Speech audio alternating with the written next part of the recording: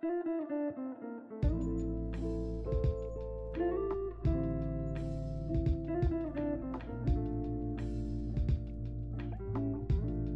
everyone, welcome back to an all-new episode of the Rat Chat to start off our second semester of Gov School. Joining me is my co-host. This is Ben.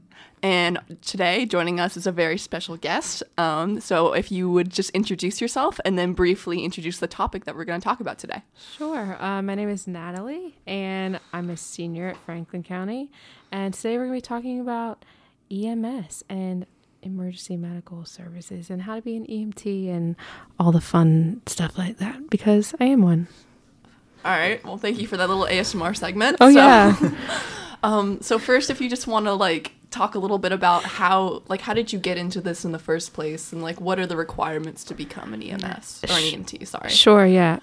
Well, I had always sort of had an interest in the medical field. My dad's a nurse, and so I knew that I wanted to do something medically, probably, but I didn't have any firsthand exposure to it, and I really wanted to have patient interaction, actually learn about different disorders and trauma and all that fun stuff. And not disorders, but medical problems or anything like that. So, because I'd always heard about everything, but I didn't have any formal instruction in it. And then Miss Seabolt sent this email that was advertising this, because somebody from my rescue squad actually sent it to her because they were a previous Gov School student. And it was 2 days before the deadline. And so I was talking to my parents and I was like, Dad, this is cool. I really want to do this. Can we please do this? And also it's in Cave Spring, which is 40 minutes from my house. So it took a little bit of convincing, but, I took the class a year ago. It's from the end of January to the end of April, 2 times a week, 6:30 to 10, although usually you ended at 9:30, so 6:30 to 9:30 really. And then a couple Saturday classes. And then there was 2 exams, 2 written exams, 2 psychomotors, so, well, really 4, but they were kind of combined. 1 trauma, 1 medical, 1 trauma skill, and then airway skill. And then code scenarios a lot, obviously. And then at the end, you have to take the National Registry exam, which is a written exam that's kind of standardized to be 180 to 120 questions. It's computer adaptive. Anyway, so I had to take that too. So it's kind of a lot of testing, but yeah. And so basically, what does this mean? Because, yeah. I'm sorry, I'm, really not knowledgeable about any of this, but honestly, I didn't know beforehand that there was a difference between EMT and rescue squad. Yeah. So, once you have the certification, what does that mean in terms of what you can do? Yeah. So in EMS, there's 2 main providers. There's a paramedic, and then there's EMT. EMT is the entry level. I mean, most volunteers are EMTs because the class doesn't take a ton of your, you can do it outside of school and outside, I was doing it while doing sports and working and all that stuff. So, I mean, you can do it more outside of your regular things. Paramedic is it can last between 9 months and 2 years, but it's a much more extensive learning, because they can do a lot more stuff. They can intubate, they can push a lot more medications, they can IV, it's a lot of stuff that I can't do, obviously, because I can't learn that in 3 months. So, and that's a different certification. And what are the qualifications for that certification? For paramedic? Yep. Paramedic school. So, I mean, you can take that at Radford Carolian, or a lot of community colleges will have it. So, my class was just at a rescue squad, but you can also take that. Roanoke County has it at Burton. Yeah. And then you can take it other places too. So, and they work together as far as there's county. This is kind of complicated, but there's county medics, and then there's the volunteer squad. So Roanoke County has 12 stations, 12 areas, 11 paid stations, and they staff a 2-man ambulance with usually 2 paramedics, but sometimes 1 paramedic and 1 EMT, and they also can do fire stuff, and so they work 24/7. My volunteer place, there's 2 in Roanoke County. There used to be more, but now there's just 2. There's 1 in Benton and 1 in Cave Spring. And the 1 in Cave Spring, we do 6 p.m. to 6 a.m. during the weekdays, and then 6 p.m. Friday to 6 a.m. Monday on the weekends. So that's not 1 shift. It's 3 shifts broken up in the weekend. No, it's broken up to 3 shifts in the weekend. But that's kind of how it goes. And then during the day, the county people will cover it, because I mean, it's kind of hard to staff a volunteer truck during the day because people are working. So, The other thing about EMTs is that if it's an all EMT truck, you can only do BLS, basic life support is what it's called. If it's a medic on there, you can do ALS, advanced life support. ALS, like I was talking about, has more skills, intubating, pushing a lot more medications. Like I can give a lot of stuff orally, there's oral glucose, there's aspirin, there's nitro, there's like 8 or 10 medications that I can give like as my certification. And then, but paramedics can give way more, and they can do a lot. They can manually shock people, all that fun jazz. So, yeah. Is there anybody, like, do you work alongside paramedics when you're doing your job, or? Yeah, so it's kind of complicated. I would say more, like in the past, there was a lot more paramedics that volunteered. Now, it's just where the state of the agency is right now.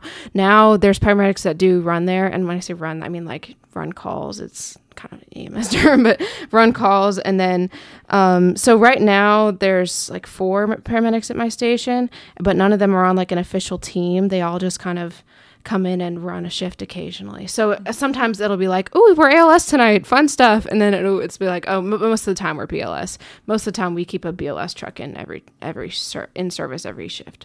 But occasionally it'll be ALS. So in that way, it's kind of unfortunate because I can only do, like BLS is most of the calls are e-service, which is like picking up old ladies and old men. Like it's like life alert kind of thing situation, that where somebody presses a life alert and then the ambulance comes and we help them into the bed and then we leave. Yeah. It's not mostly that, but I would say a good amount is that. Yeah. And then most of the time there's not medical assessment. However, as a medical professional, you have to assess them and make sure that they know they didn't hit their head, they haven't been laying on the floor for 8 hours. Like e-services do sometimes turn into actual medical calls, but most of the time if they're with a family member or something, and then you just kind of put them in bed and leave. But then there's BLS calls, which are like, I'm nauseous. It's just stuff that isn't like something you would need more complicated medications for, intubate, CPR, like all that kind of stuff.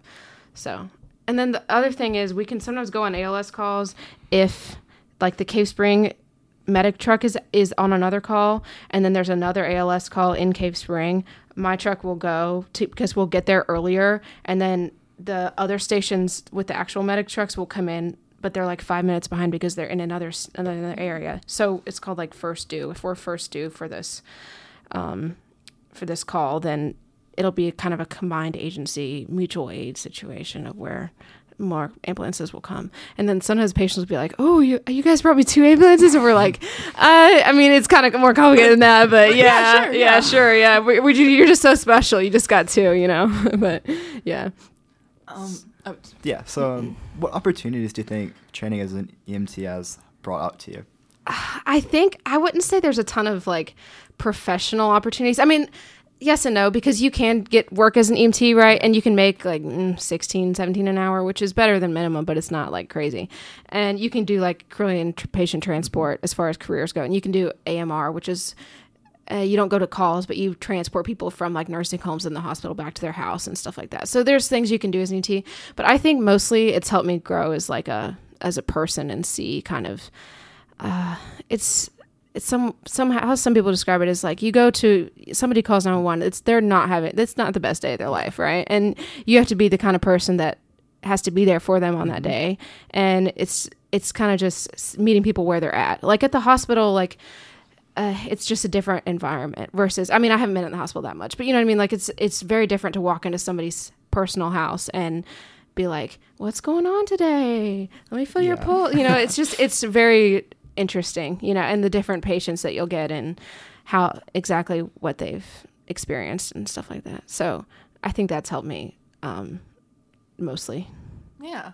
And then just another question. So where do people start that want to get involved in this process of becoming an EMT? Yeah. So I think honestly, like if you want to become an EMT, like look up a class in your area. I guess if we're in Roanoke, then I know there's a couple at Western. I think there might be one at Radford Carilion, and there's one at Cave Spring too, but that one's already started. So I don't know for sure, but I know if you're like a sophomore, you have to be 16. That's the thing. You have to be 16, I think, to start the class, but I know you at least have to be 16 to get your actual certification. So if you're younger, you could take the one at Cave Spring next year that starts in January. Just go on the Cave Spring website and look it up. So they do, you can't get them sponsored like by an agency. If you're joining an agency, you can get it for free. But most of the time it'll cost $800 to $1,000 for the whole class, just for textbooks, teachers, all that jazz. Yeah. Yeah, that's cool. I mean, because I have a lot of friends, because I mean, I'm from Cave Spring. Oh, yeah, you have a lot of friends. Thank you. No, I have a lot of friends that do this program, and they really do take a lot of pride in like being able to help people on a daily basis. And I hear about it, I'm like, that is really, really cool. Yeah. And I think it's really awesome that you're like developing as a person, and you're like really making an impact on our community. I don't know about Franklin County, but thanks for Cave Spring. Yeah. I think it's a unique thing to be able to treat a patient as a high schooler, because I mean, you can shadow, you can scribe in the hospital. There's certain jobs you can do in a hospital, but I think to actually have the licensure to give someone medication and CPR and all that fun stuff is unique. And then another question, do you need any like prior prerequisites for the EMT training, like any like classes at your high school or? So no, you just have to be 16 and have the time for it basically, and want to study for it and all that. But I mean, I will say I'm in anatomy right now, and that has helped a little bit as far as like understanding some of the more in-depth like human body stuff. But that you really don't need to know all that for EMTs. EMT is a I wouldn't say it's an introduction to how to save somebody's life when they're dying. I mean, that's really, you can't, it's not like trying to solve a ton of underlying problems. Most of the way you solve the underlying problem is to take them to the hospital. That's number one treatment, take them to the hospital. So, you know, that's kind of how it goes. But yeah, no, you just got to start it like I did. So be ready to learn. And it helps if you have some medical experience, but it really doesn't. You don't really need to. So, okay. Yeah. Cool. Do you have like a favorite thing you learned?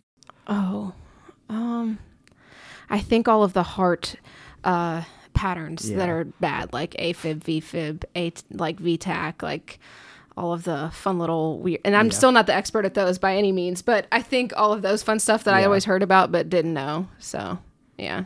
All right. Yeah. Well, I think that about does it. I mean, thank you so much for being here, and thank you so much for like giving us the time to, you know, talk about your experience with us. Thank you. And thank you for sharing. Yeah, and if thank anybody... you for helping the community as well. Oh, yeah. And so don't forget what Natalie said. If anybody's interested in doing this yourself, you know, we rewind the podcast back a little bit, talking about, you know, how to get involved. We could throw the links up on the description. Oh, yes. Yeah, we'll put some links up next to the episode. So, yeah. Thank you so much, everybody, for listening. Thank you so much, Natalie, for being here. And we hope to see you guys all on the next episode of the Rat Chat. So thank you so much. Thank you. Bye, guys.